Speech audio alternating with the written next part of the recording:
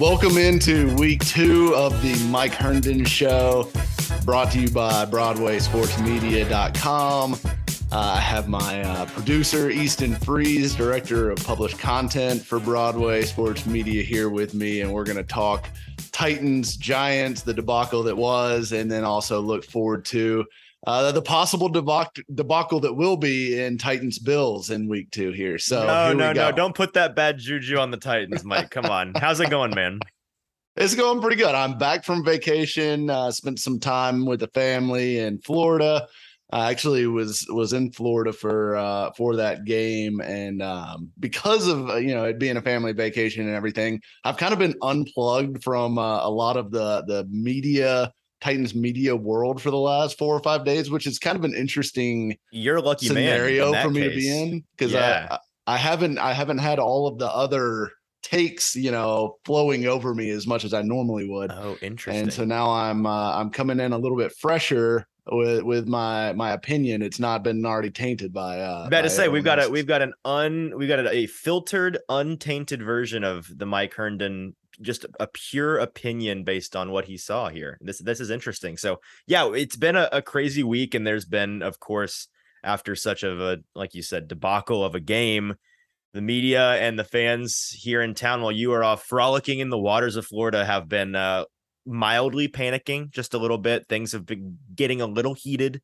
Naturally, week 1, that's how it tends to go when you lose, especially in that fashion in week 1. That's how it tends to go. So like you said, we'll talk about that game, your thoughts from it, and then we'll get into the upcoming game and what the Titans are going to have to do to avoid starting 0-2 for the first time in, I'm not sure how many years, but it's been a while since they've started out that way, and they'll be looking to avoid that. I wanted to start and get your thoughts this week on the article, the topic of the article that you wrote over at paulkaharski.com earlier this week, just talking about the Titans play calling and their coaching staff and the coaching decisions, which has really been the main topic here in Nashville media for the past week. Tell me a little bit about what you wrote and why you wrote it. Give me a 10,000-foot view on your thoughts from that article.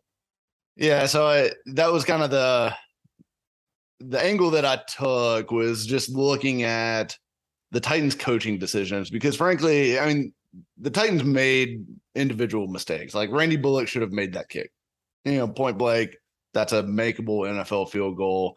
As I mentioned in the article, that's about an 80% kick for NFL kickers. So 8 times out of 10, he's going to hit that. Unfortunately, you don't always get to pick, or you don't ever get to pick which 2 are going to be the misses, right? So, I looked at the numbers from kicking from 42 versus kicking from 47, which is what they did, obviously. So if they could have picked up 5 more yards, that equates to a 10% roughly percentage gain in making that field goal, which, that goes from, an 80% chance to win the game to a 90% chance to win the game, which is significant. Margin. It's not.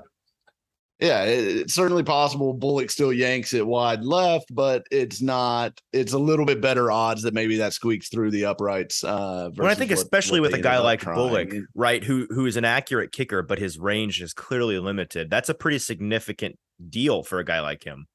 It is, and he's not, he's not the most reliable kicker. Any help you can give him, and I know they mentioned, wanting to get it on his preferred hash and everything, but my problem with that whole operation was, like, the Titans are really usually good in these end of game situations at operationally being on the ball, being ready to snap it in that kind of situation, which they obviously weren't. And I don't know whether that was a play not getting into Tannehill problem on time, or Tannehill not getting it conveyed to the rest of the team, or maybe even like guys just being slow to get back to the ball. I'm not sure which.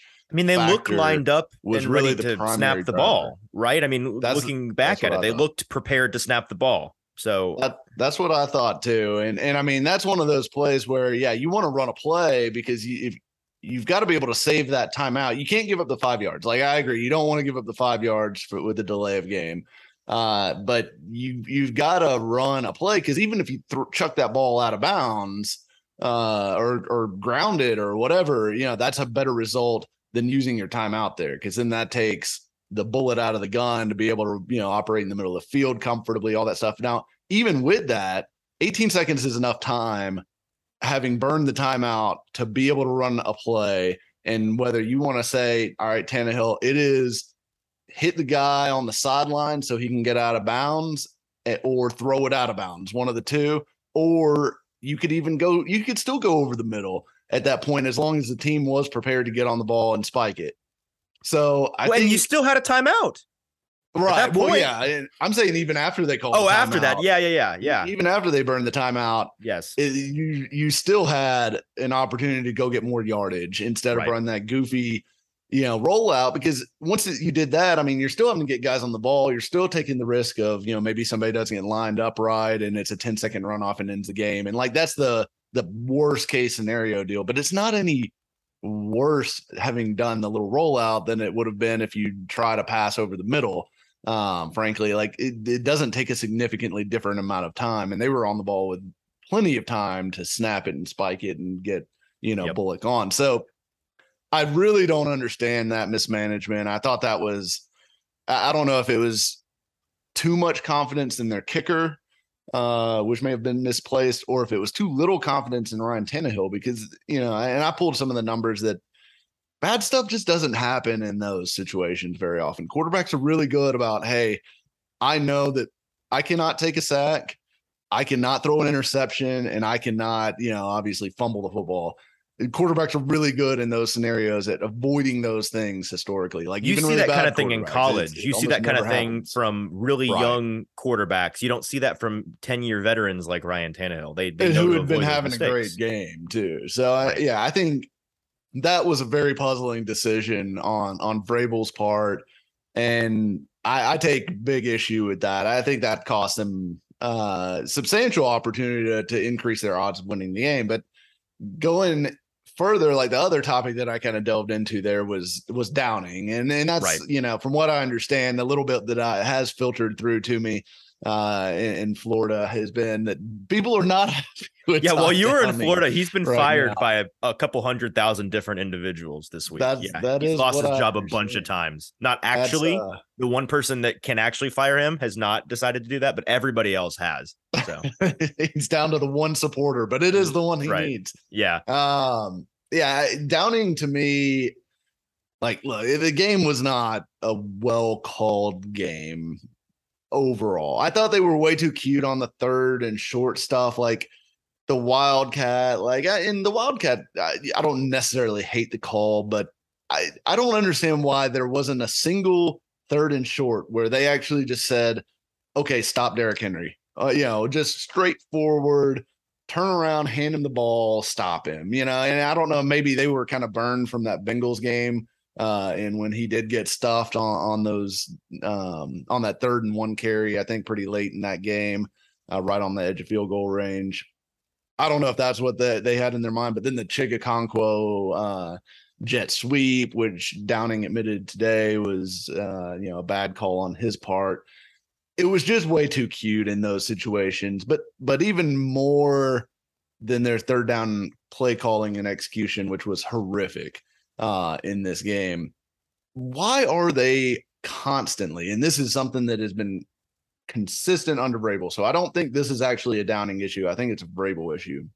They are consistently the league's leader in first down run calls, and that goes from Matt LaFleur, that goes to Arthur Smith, that goes to Todd Downing. None of those coordinators changed a thing about their consistency with running the football on first down. And I get it. You've got Derrick Henry.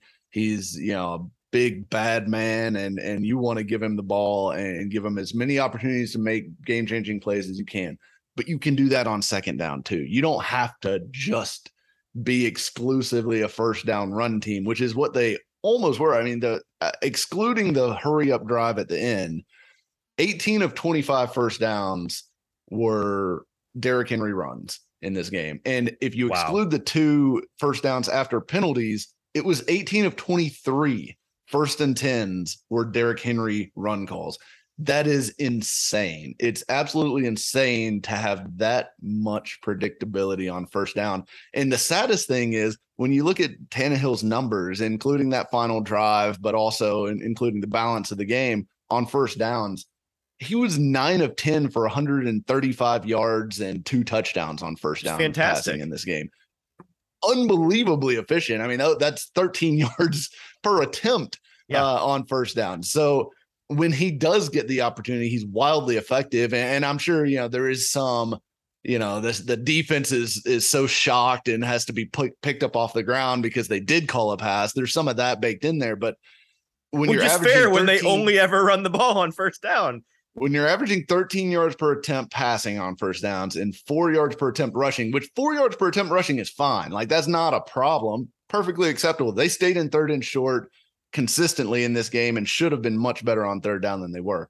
But that's 3.5 times more efficient per play to throw the ball there. And no matter how much closer you got to 50%, it's not going to change the effectiveness that much. And I just don't understand why this team consistently under Vrabel views third and short as a goal and not something to be avoided. Third downs are to be avoided, period. Like, it is Canadian football for me. You go get first and second down first downs. That should be the goal every series. And if that's not the goal, that's a problem. And that's why the second and 10 runs drive me nuts too. So if you do pass on first down, fine. I get maybe you don't want to get into a third and 10, but just because one pass failed doesn't mean the next pass is going to fail. So I think it's crazy to me that they view third and short as such a goal and such a good thing. And if they don't, they need to tell somebody, because their actions tell me that is what they're trying to get, is to get into third and short. And it drives me crazy because it's bad football, in my opinion.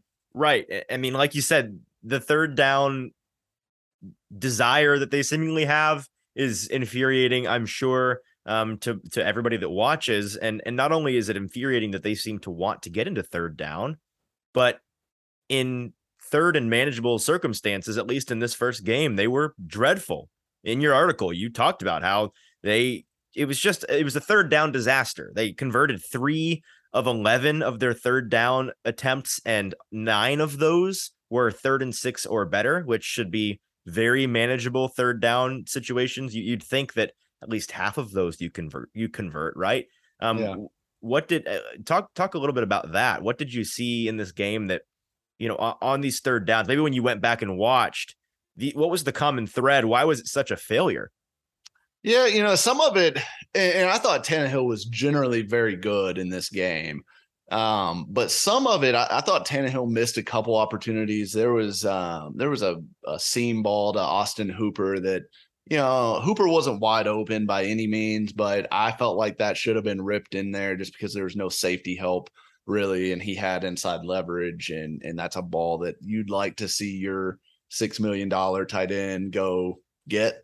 So there were some things like that in there, but I thought a lot of it was just questionable play calling. Like the 3rd and 4 down inside the 10, and they come out in this jumbo personnel package. Jumbo 23. Yeah. This the lone receiver on the field. And you probably missed this week. This was this picture made the rounds. That screen cap made the rounds on Twitter all week long, just about how ridiculous. You've got pass catchers, the elite Cody Hollister and elite blocking tight end Jeff Swayman there, and that's it in terms of passing threat. Well, and you run the play, and the play design on that one, Hollister's really the only option. I guess they were trying to get like a high-low read, and the safety kind of read the play and stuck with Hollister, giving the corner the ability to come down. But there was not a whole lot else available. I think he ended up throwing it to Henry, short lane, and of course Henry dropped it. Henry shouldn't have been in the game in that situation. If we're going to run the football, which it's 3rd and 4, I don't think the Giants probably felt like run was a huge threat in that situation. If you're going to have a running back in the game and you're going to throw the football, make it Hilliard. I know Hilliard dropped one too, but he's a much better pass catcher than Henry is. And route runner for that matter. And route runner for sure. And I felt like, there was a little indecision from Tannehill. Henry wasn't going to get the first down even if he caught it because he was right up against the sidelines.